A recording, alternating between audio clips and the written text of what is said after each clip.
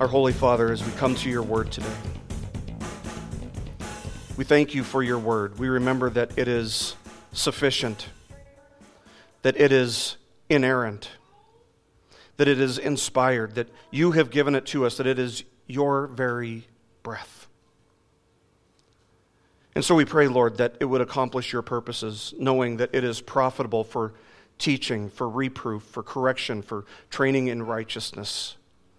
Use this time, Lord, to accomplish those purposes. We pray for our kids, those who are here and who are listening, those who are in the womb and may not be listening yet. We pray for their salvation. We pray that you would see to it that seeds are planted firmly in rich, ready soil, in order that in your time they may savingly believe in Jesus. And for us, Lord, for the adults here, for the parents, we pray that you would use this time to conform us to the image of Christ. Show us your heart, Lord, and teach us to pursue Christ with all we have. In his name we pray. Amen. Well, if you have your Bibles, please turn to the book of John. We're going to be in John chapter 10 today. I believe John chapter 9 was our quickest chapter that we've gone through so far. I think we only got through it in 4 or 5 lessons, which is record time for us. John chapter 10, I got to warn you, is going to be much longer. This is a very, very rich chapter. There is so much in this chapter. In fact, it's one of the most beloved chapters in all of Scripture. It's a chapter that people love, I think, usually for the same reason that people love the 23rd Psalm. Why do people love the 23rd Psalm? Because the 23rd Psalm gives us a picture of God being our shepherd, our good shepherd. And that image, the image of God being our shepherd, is incredibly comforting and assuring. The tone of the 23rd Psalm is that the Lord is with us, that the Lord is for us, that the Lord guides us, and that the Lord protects us through the journey of life, even through the valley of the shadow of death, even through perilous, dark times. One of the reasons I love this chapter is because it was this chapter that really opened my eyes to the doctrines of grace. Before I really studied this chapter, I kind of denied the doctrines of grace. I was kind of half in, half out. But once I came across this chapter, it was undeniable. And we'll see that today by the time we get to the end of this lesson. But the passage that we'll be looking at today, we're going to be looking at verses 1 to 6. It's considered by some to be the only parable in John's gospel. But I think, in all fairness, it would be closer to describe it, more accurate to describe it as an allegory, because it's not really like a parable. Parables have a storyline. There's a twist. There's a plot. There's a character arch. Things like that. And those things really aren't present in these verses.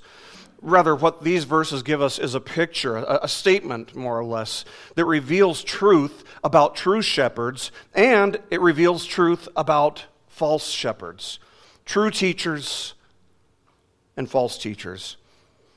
And yet it's also similar to parables in that it forced anyone who was listening, and in our case, as readers, it forces us to really think about what Jesus is saying and why he's saying it this way. If any true understanding of these verses is to be reached, it requires a lot of thought. It requires a lot of meditation. And that's exactly why Jesus often spoke in parables when he was teaching the masses. We read in Matthew chapter 13, verse 34, all of these things Jesus spoke to the crowds in parables, and he did not speak to them without a parable. Now, teaching in parables, or in our case today, allegory, or maybe we could call it an allegorical parable, or something like that. Teaching in parables did two things. First of all, it revealed truth. Secondly, it concealed truth. It revealed truth to those who had ears to hear and eyes to see, but it concealed truth from those who did not desire to understand and who had no interest in believing in Jesus or following him in faith. And so to each group, it was grace. For those with ears to hear and eyes to see, it was a beautiful story that illustrated profound truth, profound spiritual truth to those who sought understanding. But to those who did not want to believe, did not want to follow Jesus, it was less light by which they would be judged. Now, a shepherd in ancient Israel really had two primary responsibilities when it came to his sheep. His first responsibility was to feed them. And to that end, he would lead them into pastures. The second responsibility a shepherd would have, and maybe this is the most difficult, and yet it's, I think, the most important aspect of the job, his second responsibility was to protect the sheep.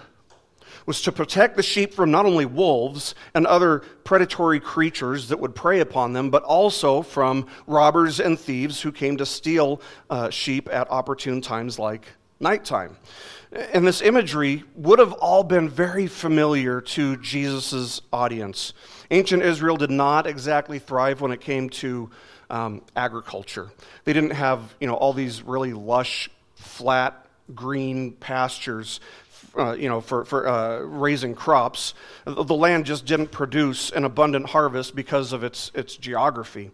And thus Israel relied on and thrived, really, at raising and pasturing livestock, especially sheep, which were very well suited for the geography and the diet of the land. Shepherds, therefore, because sheep were very important, livestock was important, sheep were important, shepherds, therefore, also played a very important role in the life of ancient Israel. And these two purposes, leading the sheep or feeding the sheep and protecting the sheep, are two things that Christ came to do as well.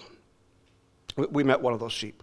We met one of those sheep actually in the previous chapter, in chapter 9, when we met this man who was born blind. Why? Why was he born blind? In order that the glory of God and the hope of redemption might be illustrated in his healing and his salvation. This is a man who was weak. This is a man who was alone. By the end of the chapter, he is vulnerable. I mean, it's the worst place in the world for a sheep to be, particularly when they are surrounded by wolves like the Pharisees, false teachers. But in the end, by the end of chapter 9, the man discovered that he actually wasn't alone, but that the good shepherd was there to protect him, was there to comfort him, was there to nurture his sheep. So the point of the passage that we're going to be looking at today, chapter 10, verses 1 to 6, the point of this passage is that Christ is the true and good shepherd, and his sheep hear his voice. We have to be sure, therefore, that we respond when he calls by following him alone, if we are indeed his sheep.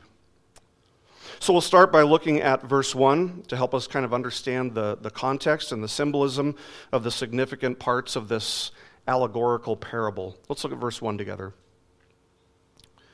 Jesus says, "Truly, truly, I say to you, he who does not enter by the door into the fold of the sheep, but climbs up some other way, he's a thief and a robber."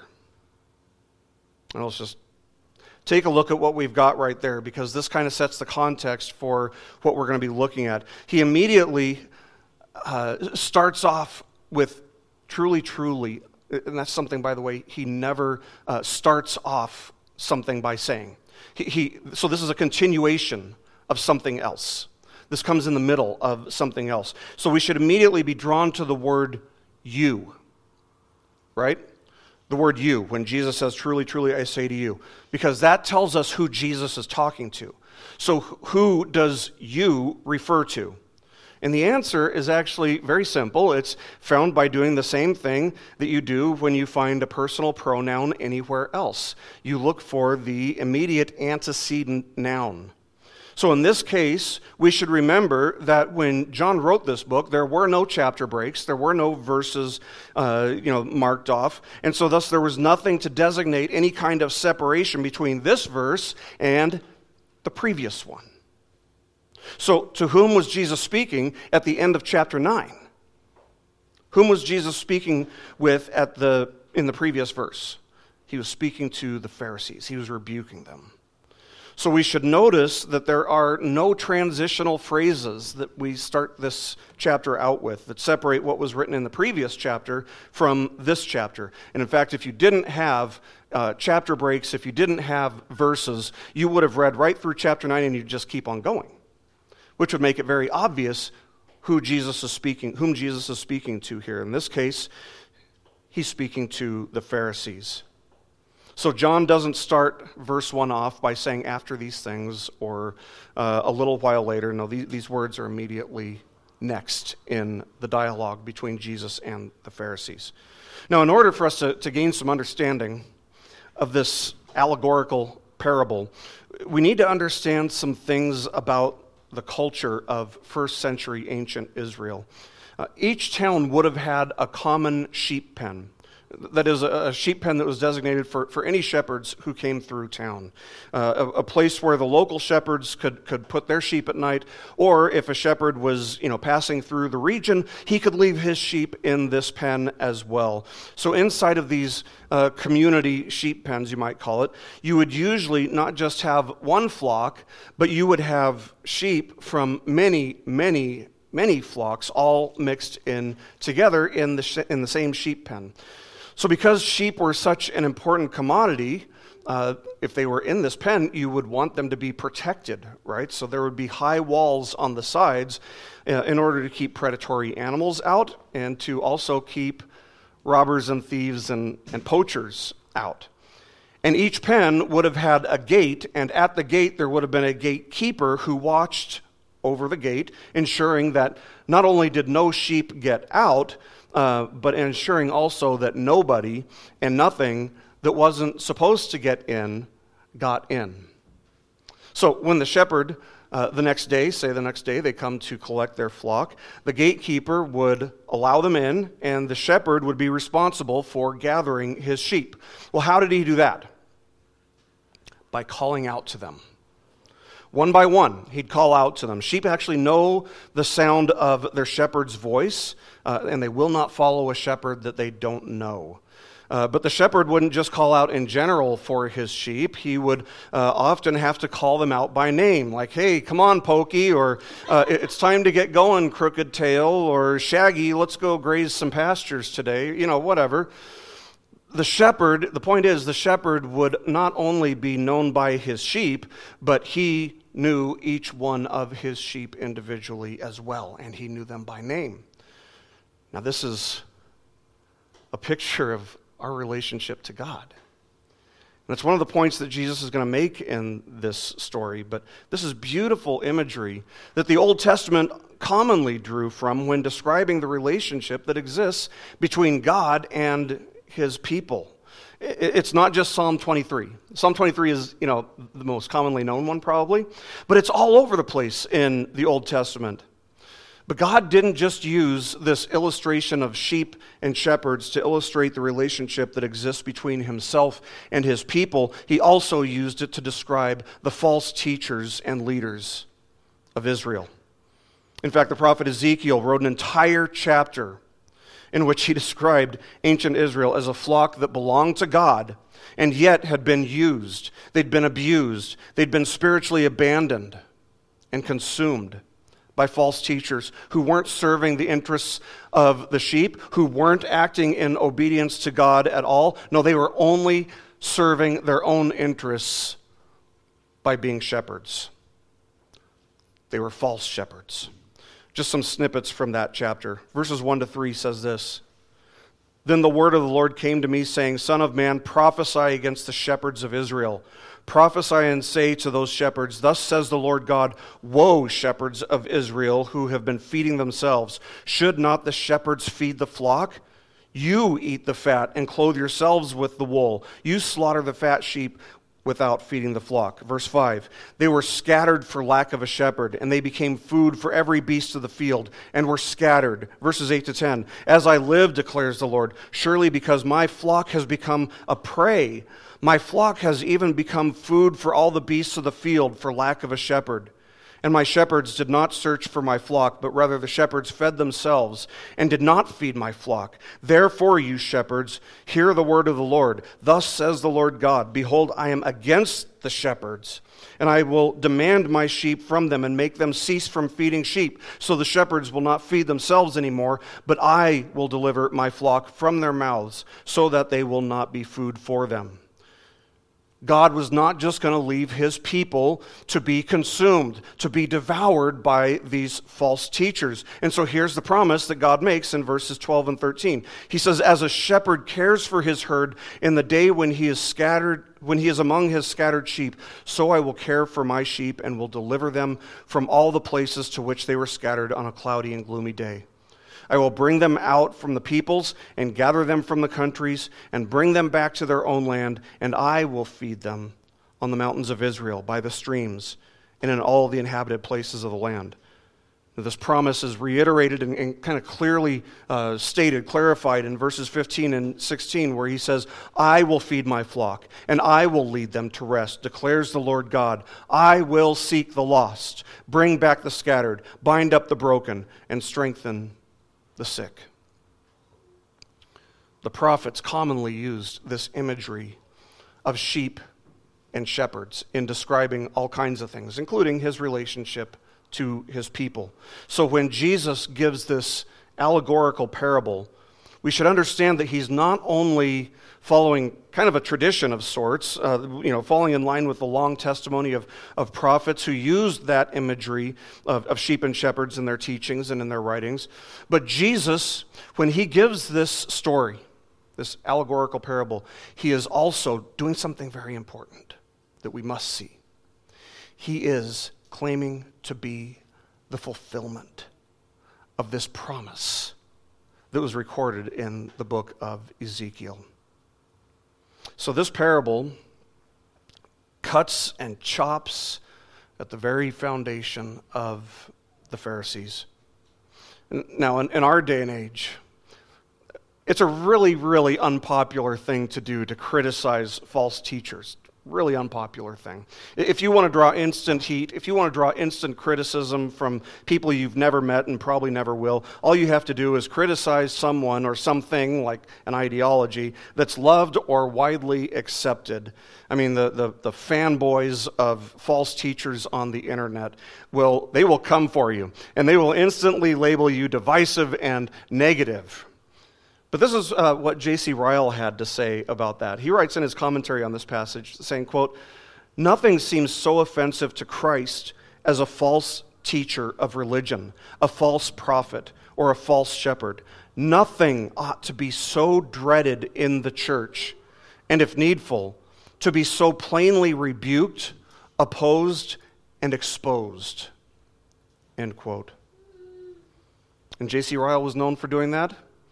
And that's exactly what Jesus is doing with this parable. Now, as we consider some of the symbolism here, we should note that there are a few different understandings out there. There almost always are. When it comes to parables, there are two kinds of interpretations, right? There are right interpretations and wrong interpretations, but it's only possible for one interpretation to be correct. Well, how do you increase the odds that you get the correct interpretation? You ensure that you're understanding not only the historical context, but you also want to look at the parable in light of the context in the text, right, in John's book. So let's just take the imagery one piece at a time here. Given the context, knowing who Jesus is speaking to, and that this is just falling on the heels of that last verse of chapter 9, given the context, who is Jesus speaking to? He's speaking to the Pharisees. So that's who he's calling thieves and robbers. The Pharisees, or any false teacher, really. But in this instance, it's referring specifically to the Pharisees. Now, some have argued that the sheep pen represents heaven. But let me ask you this. Are there going to be thieves and robbers that can get into heaven to steal? No. So it's not heaven. It's also been argued that the sheep pen represents the church. Are there thieves and robbers in the church? There are, but the sheep get led out of the pen. Are we being led away from the church, out of the church? We're not. So this isn't a holding cell that we're going to someday depart from. So what is the sheep's pen? What does it represent?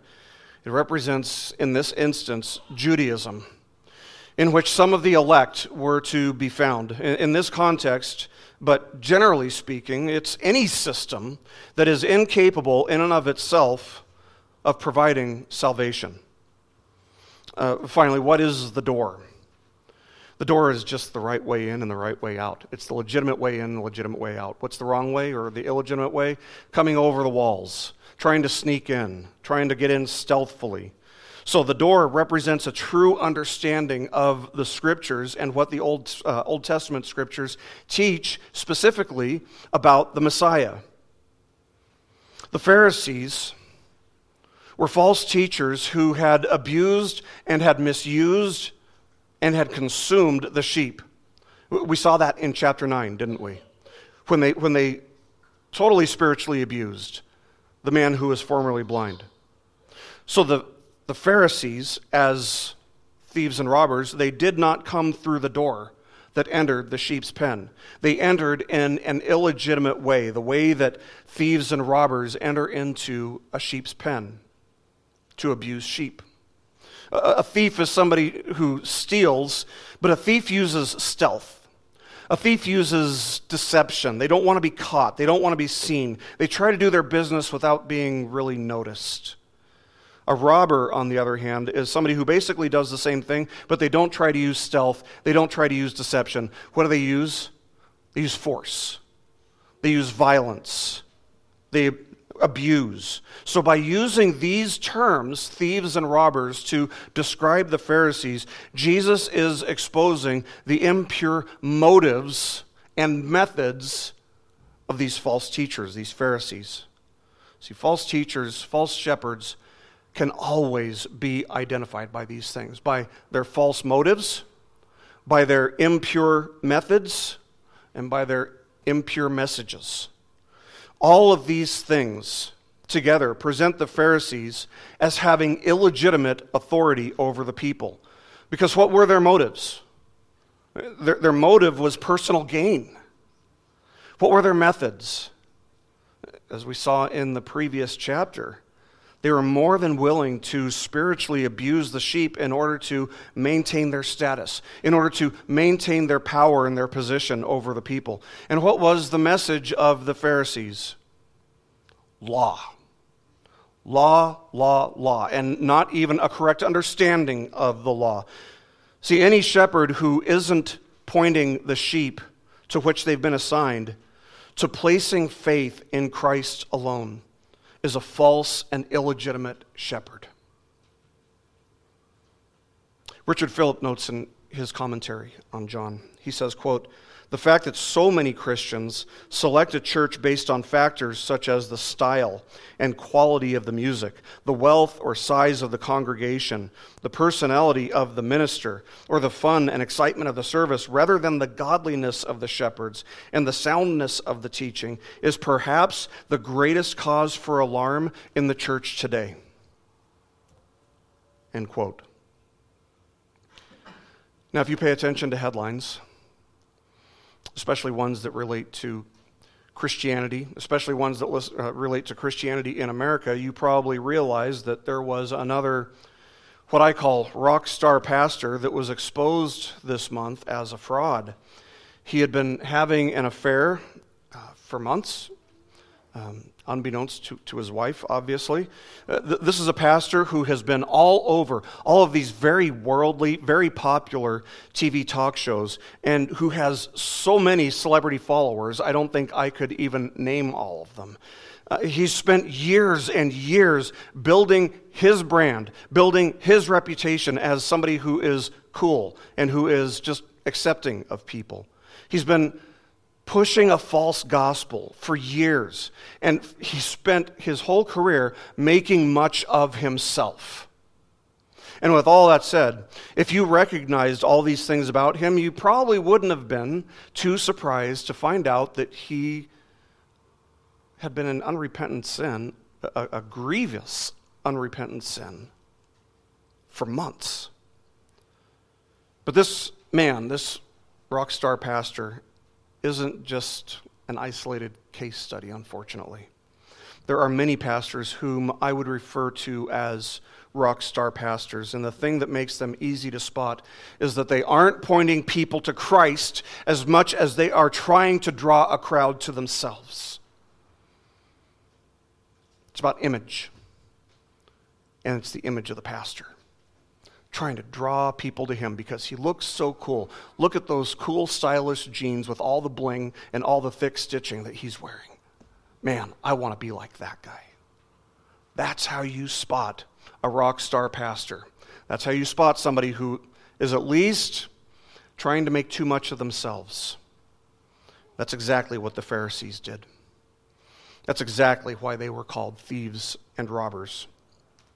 But note the contrast in verse 2. Let's continue looking at verse 2. He says, "But he who enters by the door is a shepherd of the sheep." So the true shepherd doesn't scale the walls. The true shepherd doesn't come in an illegitimate, unauthorized way. The true shepherd enters by the door. A true shepherd has a humble and proper understanding of Scripture. Their motives are pure. They aren't out to gain power or popularity. They don't want an audience for themselves. Their methods are in line with Scripture. They want to serve as they've been instructed in Scripture to serve. If you're familiar with something called the regulative principle of worship, you understand the importance of this. But their message is always, a true shepherd's message always, always, always points the sheep to repent and to believe in Jesus, not to follow the pastor, but to follow the true shepherd. And of course, no pastor does this perfectly. I certainly don't. But Jesus, the true shepherd of God's flock, the good shepherd, he does all of these things perfectly. And that's who this next portion of the parable is about. Jesus is talking about himself here. He's contrasting himself as the true shepherd with the Pharisees, who were false shepherds. Let's look at verses 3 to 5. He says, "To him," the true shepherd, "to him the doorkeeper opens, and the sheep hear his voice, and he calls his own sheep by name and leads them out. When he puts forth all his own, he goes ahead of them, and the sheep follow him because they know his voice. A stranger they simply will not know, but will flee from him because they do not know the voice of strangers." As I read this and studied this, I was reminded of an experience I had when I was in Moldova on a mission in 2005 when there was a lot of pasture in Moldova, and there were shepherds out there. And so at one point, we got to actually go out and meet the shepherd and talk to him through a translator. We got to see him at work. But one of the things that I noticed while I was out there is that sheep are very, very easily frightened. As soon as I would get close enough to touch one, they'd start to move away. And it's not just because I look scary. Some of the other missionaries who were with me were trying to do the same thing. They did not want to be in the presence of anyone that they did not know.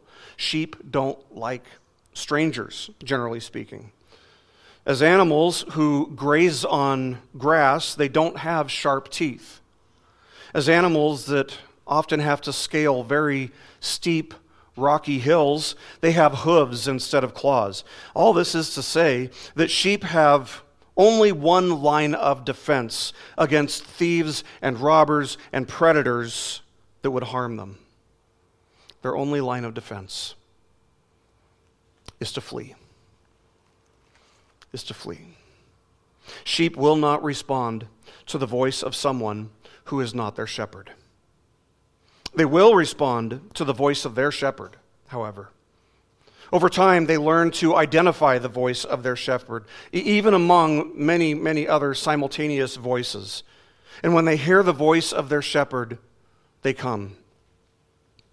Jesus says that the true shepherd enters the right way, and he calls his own sheep by name and leads them out. I want you to notice something here. He does not call sheep that are not his. So this starts with the assumption that there are some sheep in the pen that are his, and there are some sheep in the pen that are not his. But this is an amazing thing to consider if you think about it. If you have put faith in Christ, it's because he has called you, specifically you, by name, individually you. Notice that there's no indication that any of his sheep refuse to come. It's because this isn't referring to the general gospel call. There's a general gospel call that goes out to everyone, and then there's the sovereign, effectual calling of God that goes to each individual sheep that is his. Notice back in chapter 7, for example, Jesus cries out to the masses in general. He says, "If anyone is thirsty, let him come to me and drink. He who believes in me, as the scripture said, from his innermost being will flow rivers of living water." That is the general call to salvation.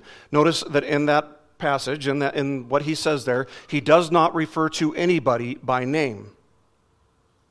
So contrast that with Jesus calling the disciples at the beginning of the book. He called them by name, and they dropped everything to follow him. Consider what we read in Luke chapter 19, verses 5 and 6. It says this, "When Jesus came to the place, he looked up and said to him, 'Zacchaeus, hurry and come down, for today I must stay at your house.' And he hurried and came down and received him gladly." How did Jesus know Zacchaeus' name? Because Zacchaeus is one of his sheep. And because Jesus, the good shepherd, knows his sheep by name, and he calls them by name, and they follow him. That's exactly what Jesus says here. And this is going to be demonstrated even more powerfully in the next chapter. In the next chapter, Jesus will visit the tomb of Lazarus, and he'll call out to him. Lazarus has been dead for days, but Lazarus emerges from his tomb instantly.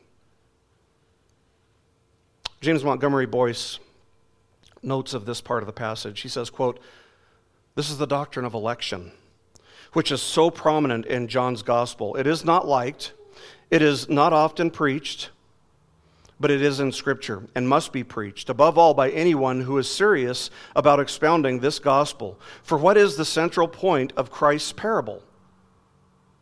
Election. That is the point. It is that God has given some sheep to the Lord Jesus, and that Jesus comes to the door of the sheepfold and, knowing his sheep in advance, calls to them and leads them out."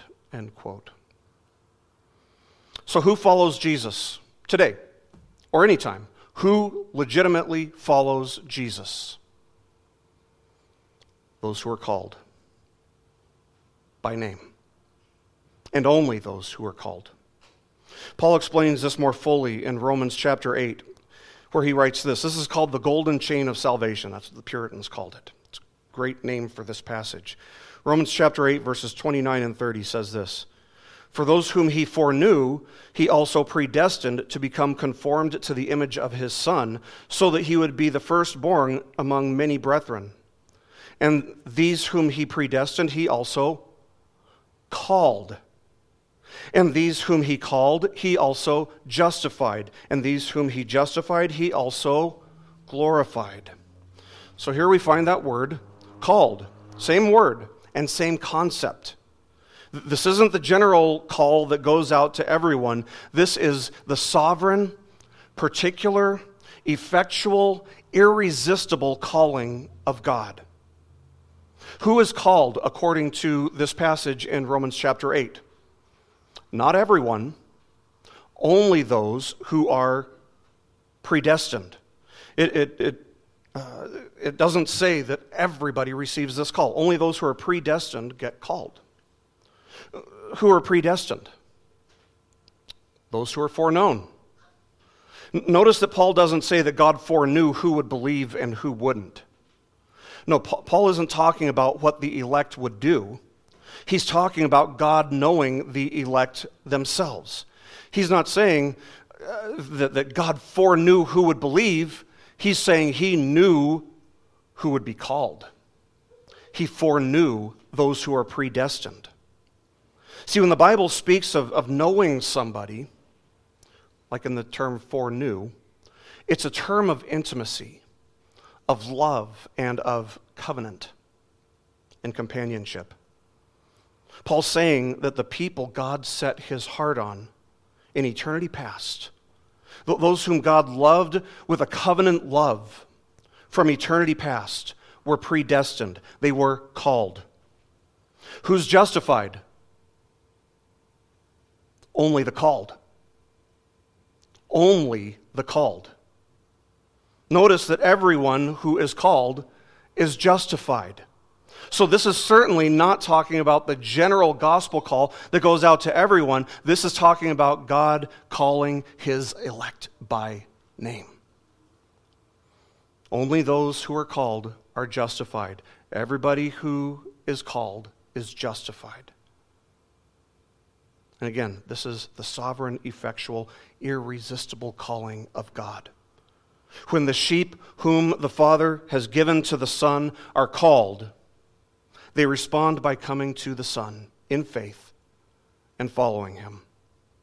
If you are in Christ, if you have truly believed and are truly following him in faith, this is, in a very real sense, a picture of your salvation. It's a picture of your conversion to Christ. Why did you become a Christian? Because God the Father gave you to Jesus. And when the time came, you were called.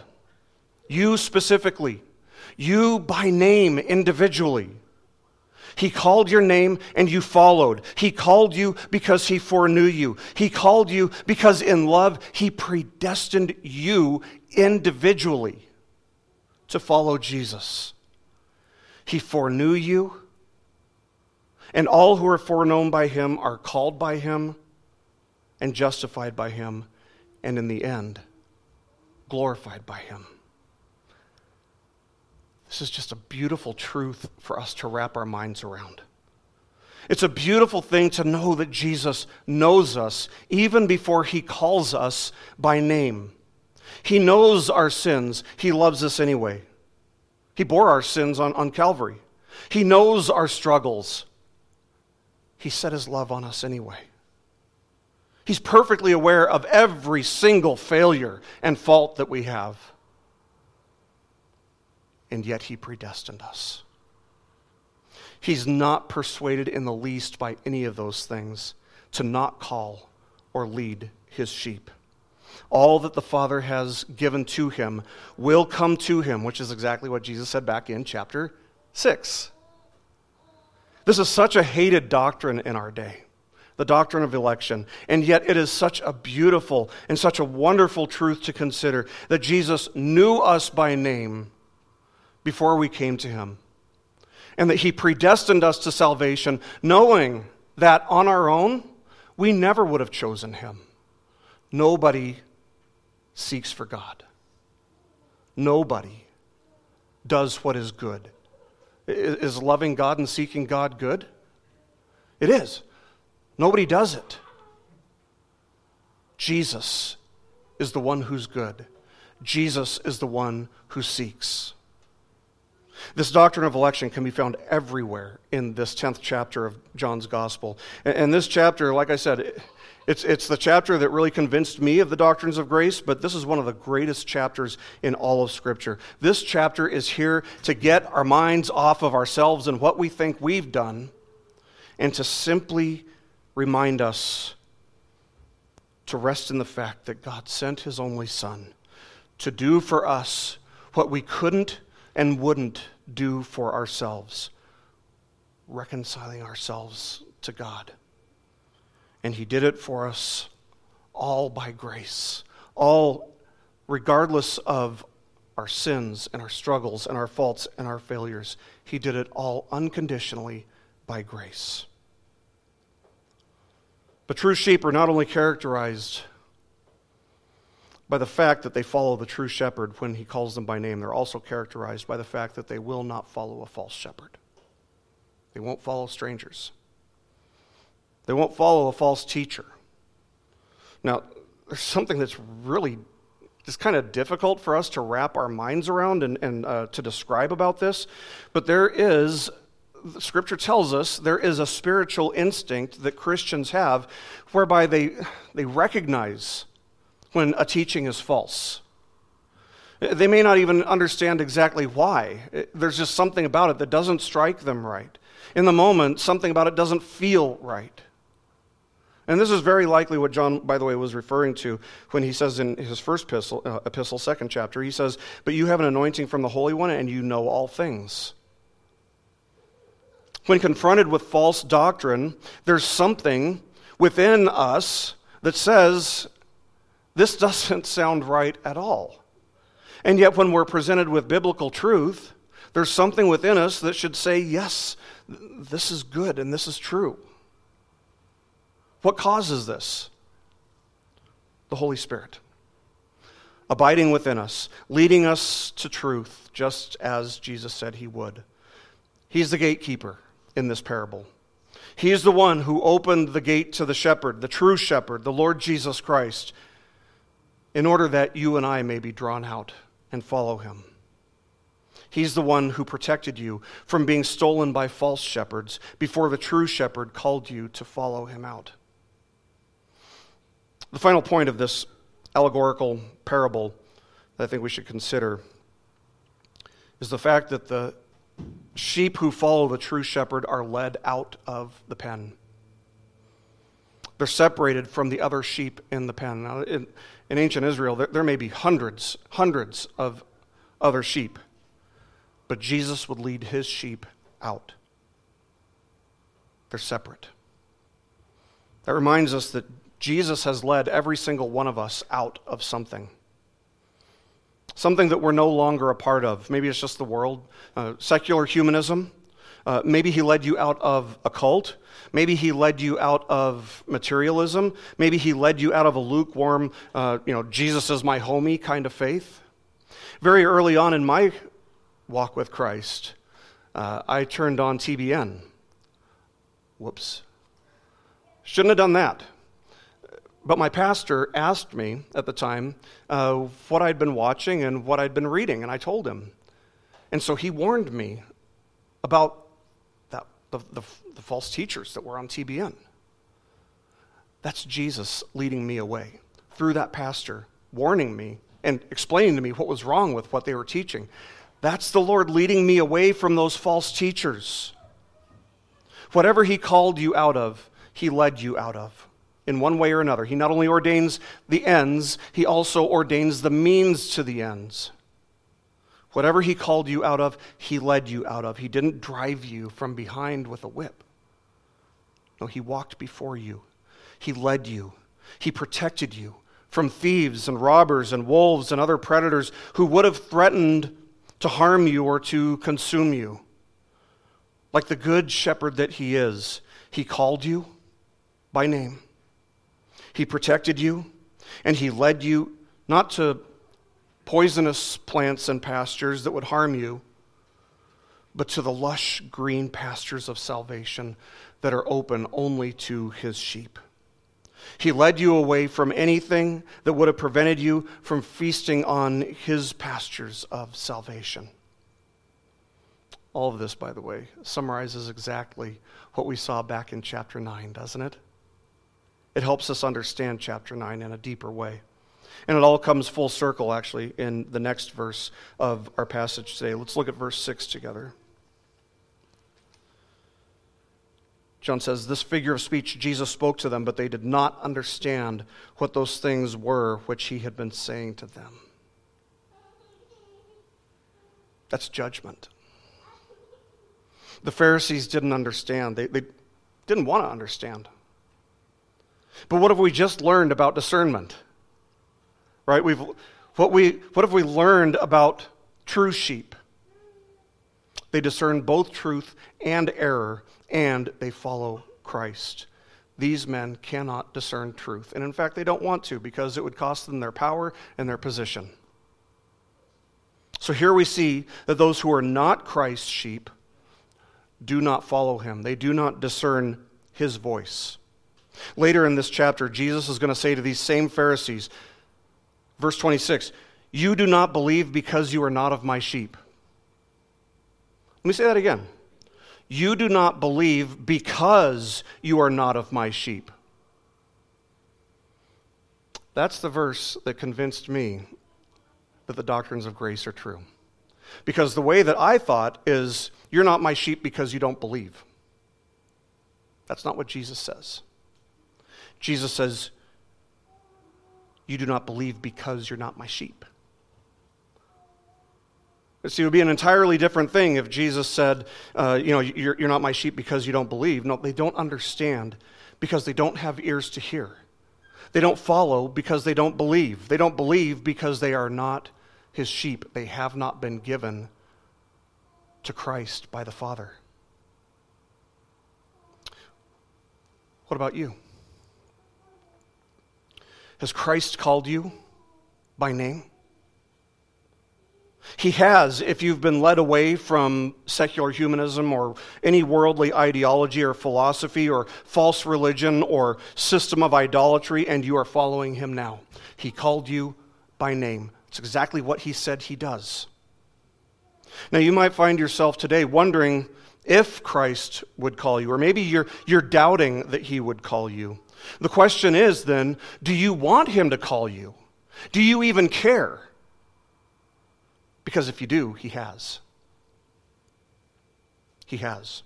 Those who aren't his sheep don't care for 1 second. They're not even paying attention. They don't care if they're called. In fact, they don't want to be called by him. But you, if you have never believed in Jesus, if you have never truly followed him, do you even want to be called by him? If your answer is yes, then you have been. You have been called by him. And if that's you, I urge you to respond eagerly with the eager joy of Zacchaeus by leaving whatever sheep's pen you've been in, whatever tree you've climbed into like Zacchaeus did, and to come down and to follow Jesus in faith and obedience. God made this promise to his people in Ezekiel 34. In verses 23 and 24, he says this. He says, "Then I will set over them one shepherd, my servant David, and he will feed them, and he will feed them himself and be their shepherd. And I, the Lord, will be their God, and my servant David will be prince among them. I, the Lord, have spoken." This is a promise, friends. This is a promise that David's offspring would be the shepherd of all of God's people. And that promise is fulfilled in Christ and Christ alone. Jesus is the one master shepherd, the one true shepherd, the one good shepherd, and his sheep hear his voice. So let us learn to discern his voice by investing time in reading and studying his word, knowing that by doing that, the voices of the false shepherds will become even more apparent. May we be sure that we respond when he calls, by following him wherever he may lead us, knowing that wherever he does lead us, it's a place that he has prepared for us, and it is for our greatest good. May we know Christ as our shepherd, each of us individually. May we know Christ as our shepherd, and as his sheep, may we rest in the tender love and sovereign care of our shepherd, the true shepherd, the good shepherd, the Lord Jesus Christ. Let's pray.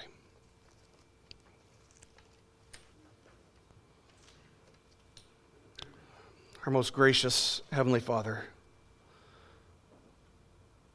we once again thank you for your word. Thank you for the way that it strengthens us, Thank you for the way that it turns our thoughts and our affections to Christ. We thank you for the way that it humbles us and teaches us that Christ alone is Lord of Lords and King of Kings. He alone gets all the glory. We pray, Lord, that we would be faithful sheep, sheep who follow you, sheep who obey your voice, sheep who yield to your will, in order that Christ may be glorified in our lives. It's in His name we pray. Amen. This message has been brought to you by BibleStudyPodcasts.org. We are a listener-supported ministry. If this is your first time listening to us, we thank you so much for joining us, and we ask nothing further from you. But if this is a ministry that you rely on for regular spiritual teaching, we do depend on your financial support to keep us going and growing. If you'd like to make a donation to BibleStudyPodcasts.org to keep us going and reaching thousands of people around the world, you can go to our website, BibleStudyPodcasts.org, and you can make a donation on the right-hand side by clicking on the support box. Again, we do rely on your support, and we thank you so much for your financial participation in this ministry, which enables us to continue in our mission of teaching timeless truths in these truthless times. God bless you. Thank you so much for listening today, and keep growing closer to Jesus. Take me deeper.